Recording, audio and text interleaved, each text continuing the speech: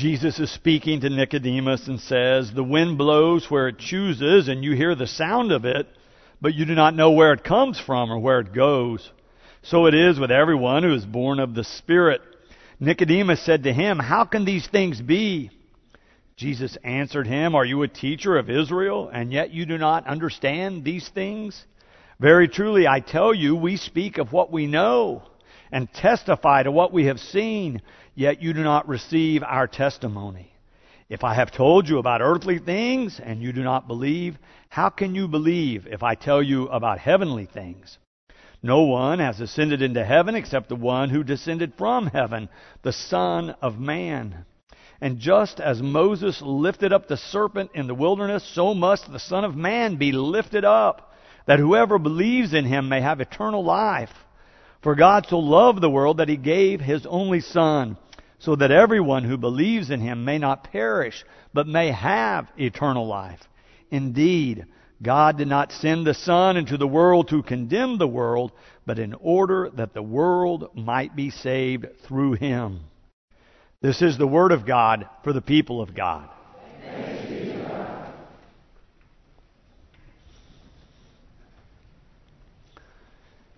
It's helpful to remember as we read this passage that in Greek there's a word play here as Jesus speaks. The Greek word is pneuma. It's the same word for wind and spirit.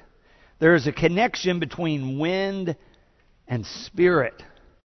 Jesus points out some of these characteristics, some of these similarities in verse 8. He says, "The wind blows where it chooses, and you hear the sound of it, but you do not know where it comes from or where it goes. So it is with everyone who is born of the Spirit." We have some friends who have a sailboat. They invite us from time to time to go with them for a day at the lake. It's a beautiful and wonderful experience. After we had done this a few times, we were out sailing one day, and my wife thought maybe it was time for her to be the captain, to steer the ship. So she asked the fellow who was sailing, "Say, could I, hold the wheel and drive the boat?" So he said, "Well, sure." He gave her a few instructions. So she took over.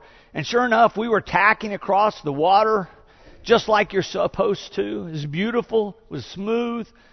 And then the winds changed just a little bit. And she began to turn the wheel in the direction that she thought she should. And sure enough, we began to turn.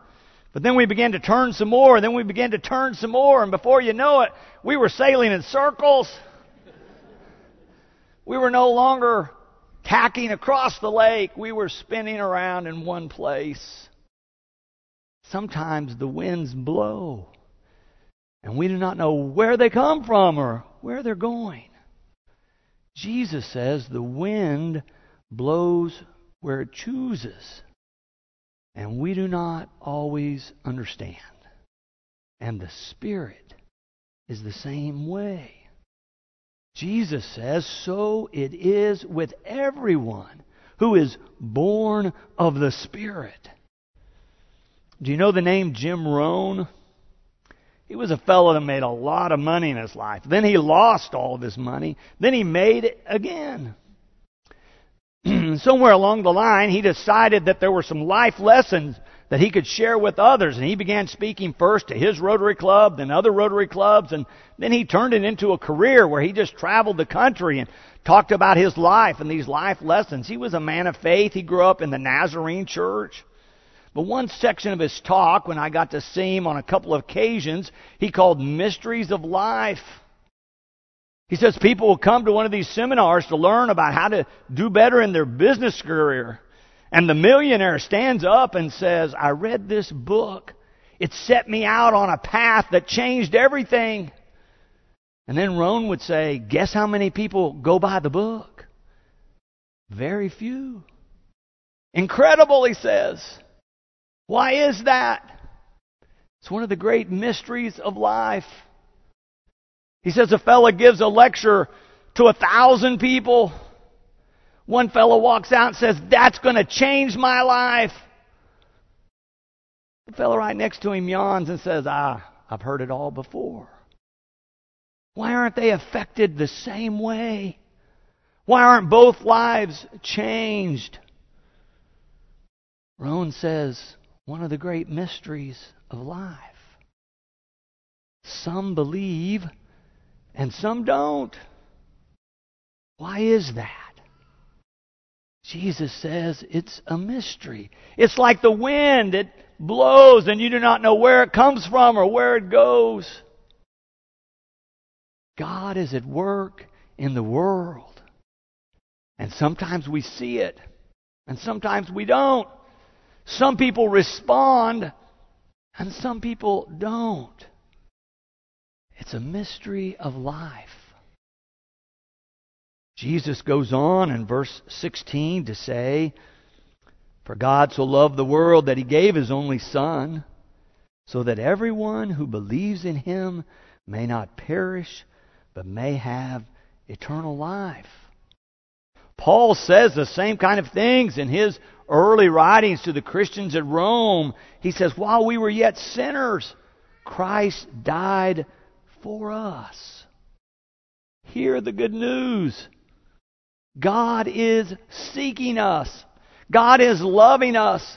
God is offering us a life of love, abundant and eternal. As Amy mentioned, and as the names reflected today, we've had a lot of funerals in the last 12 months. And when I am with a family at one of those funerals, I often quote the 16th verse from John 3. But then I add to it what Jesus says in the 14th chapter as recorded by John, when He says, I go to prepare a place for you. And if I go to prepare a place for you, I will not leave you orphaned, but I am coming to you. Jesus promises that He will be with us through the Advocate, the Counselor, the Comforter, the Helper, the Holy Spirit, the one that He promises to send, the one that will be with us always and everywhere. And when I share that at a funeral, some people receive it, and some don't. Some are comforted by it, others not.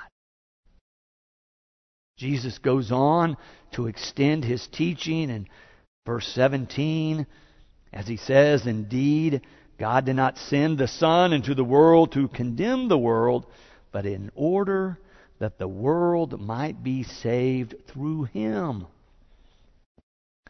I don't know about you, but my growing up, I heard a lot of preaching about condemnation and judgment and sin and going to hell. I didn't find that very inspiring. I didn't feel too encouraged. It didn't really make me or motivate me as a disciple of Christ. And I don't hear that very much these days, at least in Methodist circles anymore. But to be fair, when we think about our Methodist history and our founder, John Wesley, he was really concerned about judgment and the wrath to come, and to make sure that he preached to sinners, to everybody, repent. When he started groups, what we call spiritual growth groups or accountability groups, the only entrance question was, did you want to flee from the wrath to come and repent of your sin? Seek salvation. And yet when he put those groups together, he said the reason that we will meet is so that we can pray together, so that we can receive a word of teaching or what he called exhortation, and so that we could watch over one another with love. And if you put that kind of emphasis with his most distinctive theological writings, which is about sanctification or God's ongoing work in our lives, perfecting us in love or filling us with love of God and love of neighbor, I think it's fair to conclude that Wesley's emphasis theologically and in terms of what he was teaching had to do with receiving and experiencing God's love. I think that was his primary motivation, is that he wanted people to have this experience of the Holy Spirit and the presence of God's love and grace being poured into one's life. I was reading Dr. Judith McDaniel, who's a homiletics professor at a seminary back east. She's commenting on this passage. She had a beautiful image, I thought. She said, like Nicodemus, we collect pennies from heaven when what is being offered is unimagined wealth in terms of God's love and grace. As we say in the baptismal ritual, God's love and grace is offered to us without price.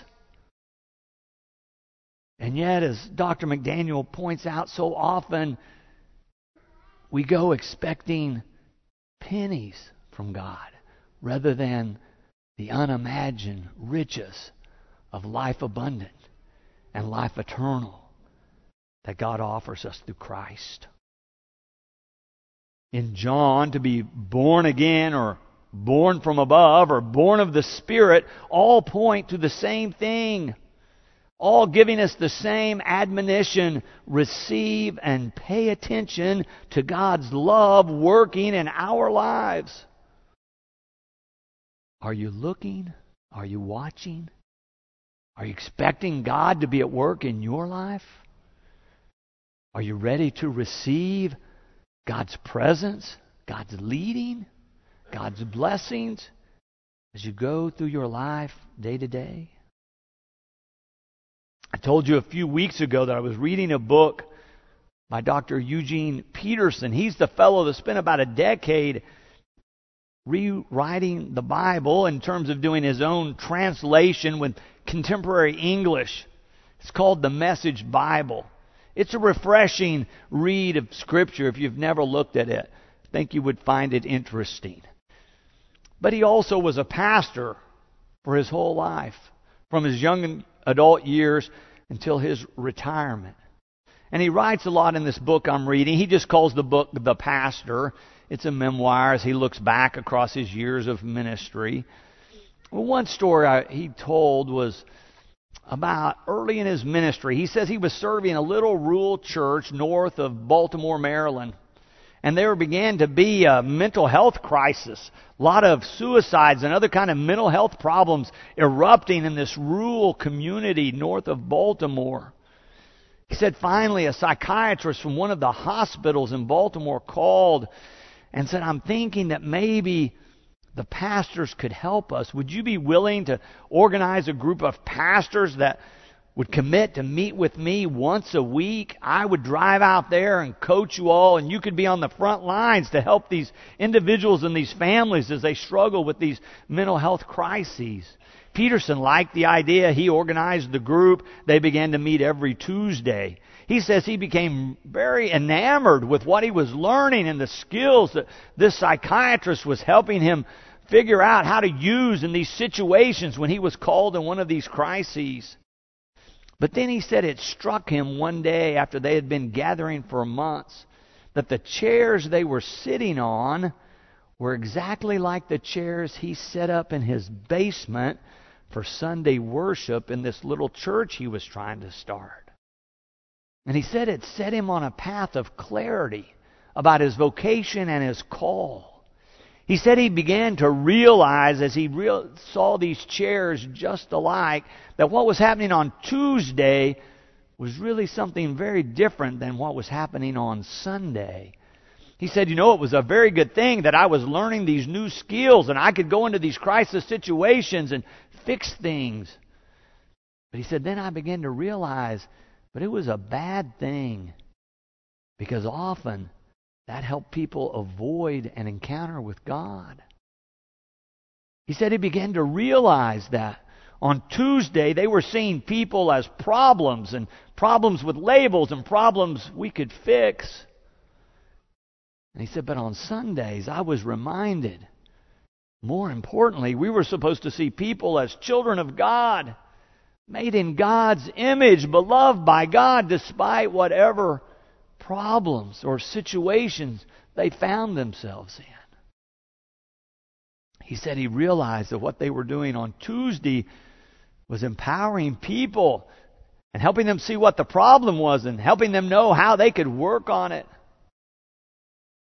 But he said on Sunday, it was more important to direct people toward God and what God was doing. I want to read you a few sentences of what he wrote, because it makes a difference in terms of how we see ourselves and what we do here. He says we have to see that there's this difference between I am working on me, I am in control, and God is working on or in me. God is in control. He says, they're both useful, but realize they're not the same. He writes it like this. He says, in therapy, we were looking at one another, noticing what was obscured or held back, identifying problems that we could solve or fix. In worship, we were all fairly accessible to one another, but looking not at one another, but beyond one another. Cultivating a listening, responsive attention to what we could not see. God. The cross, communion table, baptismal font, and pulpit called us to attention before God. A God we could not see or figure out. Therapy, fixing problems, fixing people, was about us. Worship, becoming whole, opening our lives to what we could not control or understand, was about God. Then he makes a further observation that I want us to hear. I think it's important here. He says, as he was working on all this, thinking about these different perspectives, he remembered what Paul wrote about what God was doing in the early church, where Paul said that God chose the foolish and the weak to build the church. And then he writes, this pretty much described the people I was working with.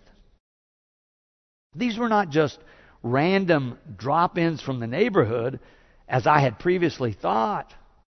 These were men and women whom God chose. They were God's choice. Oh, not my choice by a long shot, he says, but God's choice. Peterson says, what I realized is that this is what a biblical congregation looked like.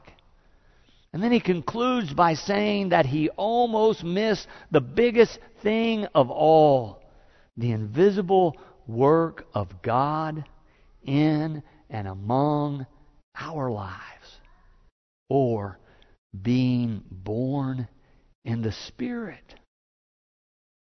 Are you ready to be born again or born from above? Are you ready to be born in the Spirit? Let us see and receive God's love and grace and be born in the Spirit and look for God's blessings day by day. Amen.